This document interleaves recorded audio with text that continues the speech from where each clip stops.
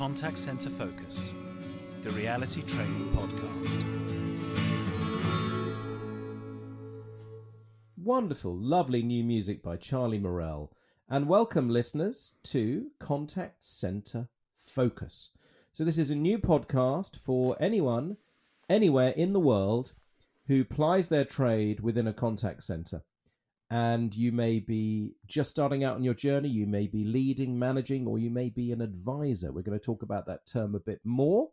So let's pass to Bobby. Do you want to let our listeners know what our episode is going to focus on? So today's edition is all about recruiting the right contact center people. And we are going to look at this from the angle of people who've been working and training people in contact centers for years and years now. There's a really big question. So as a recruiter of these people, is this a sales job or is it a service job? That's the thing we're really going to think about on this episode, because I think quite often as the advisor or the manager who's doing this interview, we can lose sight of the type of job that we are trying to fill. And I think from the person who's looking for this job, they need to understand the right skills they're going to have, either innately or be trained in, which are going to make them successful. So let's first of all think about the recruiter. So let's imagine that we're running a contact center and we want to recruit people to work within it. Jeremy, let's just think more broadly about that whole task. I'll tell you the size of the task, because just here in the UK, and if you're listening from abroad, listening from the United States, I think your numbers are considerably bigger. But according to Contact Babel, there's 6,225 contact centres just in the UK. Now, even if we apply a simple number that each of these buildings, virtual or working from home, employs 100 people, this is serious numbers. So a recruiter has a constant job. It's said that contact centres have some of the highest staff turnover of any profession. So this is why we've kicked off with this very episode. You're going to need to keep recruiting. Now, not everyone in this building can just serve, because you've got targets to hit. You've got incomes to drive. You've got products to sell. You've got services which people want to subscribe to sell. So it's this idea now that we're posing is, should you really be service-minded or sales-minded? And of course, should you be a bit of both? So it's a large task for the recruiter, whether you're using an agency or you're doing this internally. It's a constant challenge. Now, the big issue with contact centres is that most of them are organised in a similar way, in that you'd have teams of people. So that might be 8, 10, 12, 14 people in a team. You'll have a team leader who will look after those individuals and be the supervisor for the work that they do. There will be a manager who will look after a number of these teams, and the team leaders report to that person. Then there'll be another hierarchy above them where all the different stats and what have you will be reported. So as an advisor going into a job for the first time, you will be on the lowest salary, of course, and in many cases that's going to be around about minimum or living wage. And you will have access to, in the majority of cases, some kind of incentive scheme, whether that be commission, bonus, little things that you can win from time to time. Sometimes people do vouchers, but in some form there'll be an incentive in terms of your performance to do a bit better. Now, any contact center job that has some kind of incentive attached to it is a sales job. So even if you're called somebody who works in customer service, if there is some kind of bonus attached to what you do, I'm sorry, that's a sales job, because you're being incentivized to have a better performance with your customer. Jeremy.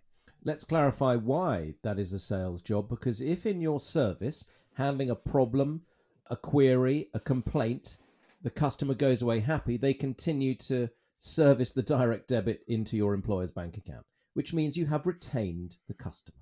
So retention, which is an enormous part of our work and has grown perhaps way beyond prospecting in the last few years, there's far more money and it costs you less money to retain a customer. So great service is a sales job. Now, whether your brain sees it that way is another matter, but it is, because by retaining that customer, they're also in a position not only to be retained, but to be sold more things, to hear about other products and services that may be brought out by your brand. Now, as a recruiter, I'm going to look at my potential employees and think, okay, Is this person astute enough, have the communication skills that I require to sell and serve our customers to the level that we need them to do it? Now, that's a really big question, because in certain locations, certain towns that we've been in, the biggest employers will be contact centres. And when one of them raises their hourly rate by 50p, 75p an hour, there's a migration from one contact centre to another where people just move across and go, right, well, I'm now working in this one. And that's an issue. So recruitment is always a problem. But also there's this thing about earnings, because I want to earn a reasonable salary. I want to have the opportunity to earn a bonus of some kind so I can earn more. But also, I want to feel that I'm doing something that's very positive. Now, sometimes you'll be recruiting people and you'll think this person's a pretty good communicator. They've got a bit of something about them. But sometimes that thing about them that you like might be the wrong sort of behaviors. And sometimes as a manager, a recruiter, part of your job is to actually think, is this person going to sell and serve for me in the right way? Or is this person going to sell and serve for me in a way which might damage the brand, damage the team? Even if their results are good, this person needs to know the difference. And I think sometimes that very, very basic level of integrity is a really big part of this recruitment process, which is going to make sure you don't recruit the wrong type of people who could damage your business further down the line. Jeremy. I was going to say, in future episodes, we'll look at the complexity of what the contact center wants you to do, because first of all, it might be just to secure the customer, and that is more valuable than adding the range of products that they might buy. So if, for example, you were selling something that had a maximum of 5 things, there may be more onus placed on just selling them the core product, which is 1, before adding 4 other additional things that can be sold into that. This is where it gets increasingly complex, because some people say, I've served the customer, I've given them what they want, and they won't sell the additional items. They're rewarded enough just to do that. And so somebody with a more sales mind will go, well, actually, the more they get, the more they experience the power of our product or service. So I must discover more, ask great questions, be able to propose why having this fully rounded experience in a product or service will enhance their life and be the right thing for them to buy. So we know historically that there have been companies that have taken armies of service people and asked them to become salespeople overnight, and it's backfired. Famously, banking in the 1990s, you had very service-led people suddenly being told to get leads to sell mortgages to people, to sell loans to people. And quite famously, without naming them, a number of banks suffered hugely with this, with people wishing to leave. And there was this permutation, if you like, of sales being dirty, but it wasn't trained correctly. They weren't led to realize that actually these products and services were all for the account holder and enhanced. So done badly, a service person mistreated or done badly in the world of sales, it can be a very hard journey to take. But if there is a sales through service approach, which is, I think, is what we would really stand for right from the start, then you can have multi-skilled people. That's not an impossibility. Now, that is a great point to think about the advantages of working in a contact center. Now, some people will go and work in a contact center because they think that's all there is. That's all I can get. They're a mass employer. I need to earn something. I'll go and work there. What you want is a contact center that will properly train you.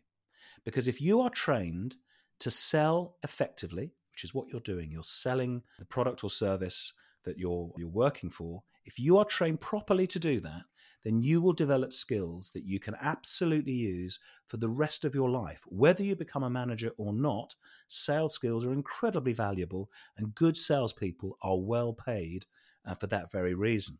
So that's the reason why you should go and work in a contact center. And some people think, well, if I work in a call center, it's going to be very, very dull and mundane.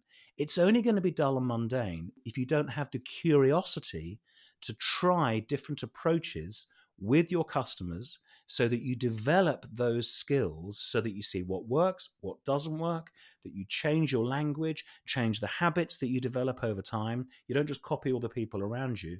You become a really effective server of people on the phone in a way that creates results for your brand, in a way that is demonstratable. So you can say, look, this is what I've achieved. This is my conversion rate over time. I have really hit my numbers and gone beyond it because I'm engaging with my customers in a very, very successful way. That is going to make you very, very valuable, not just to the company you're with, who will value you more, but to other potential employers in the future. So a contact center job is a springboard to a fantastic career if you are trained brilliantly to sell and serve the customers you're speaking to. Jeremy.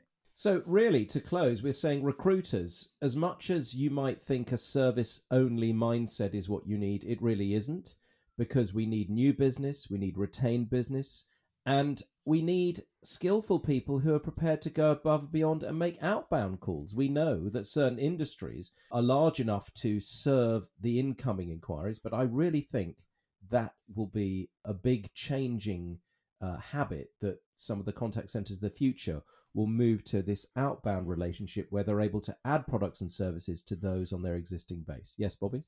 I'd also like to finish by saying that because of the pandemic, right now, every single brand is looking to claw back revenues and profits that they've lost over the last couple of years. If you are able to show you have the potential and the skill and help them do that, you've got a really good chance of getting a good job, because that's what people are looking for right now. And actually, I think, to be honest and say, what you need is someone to sell more of these things than you've currently been selling. They'll be nodding away going, okay, this person gets it. And I think that's a really important point. Right now, this world, this nation needs salespeople.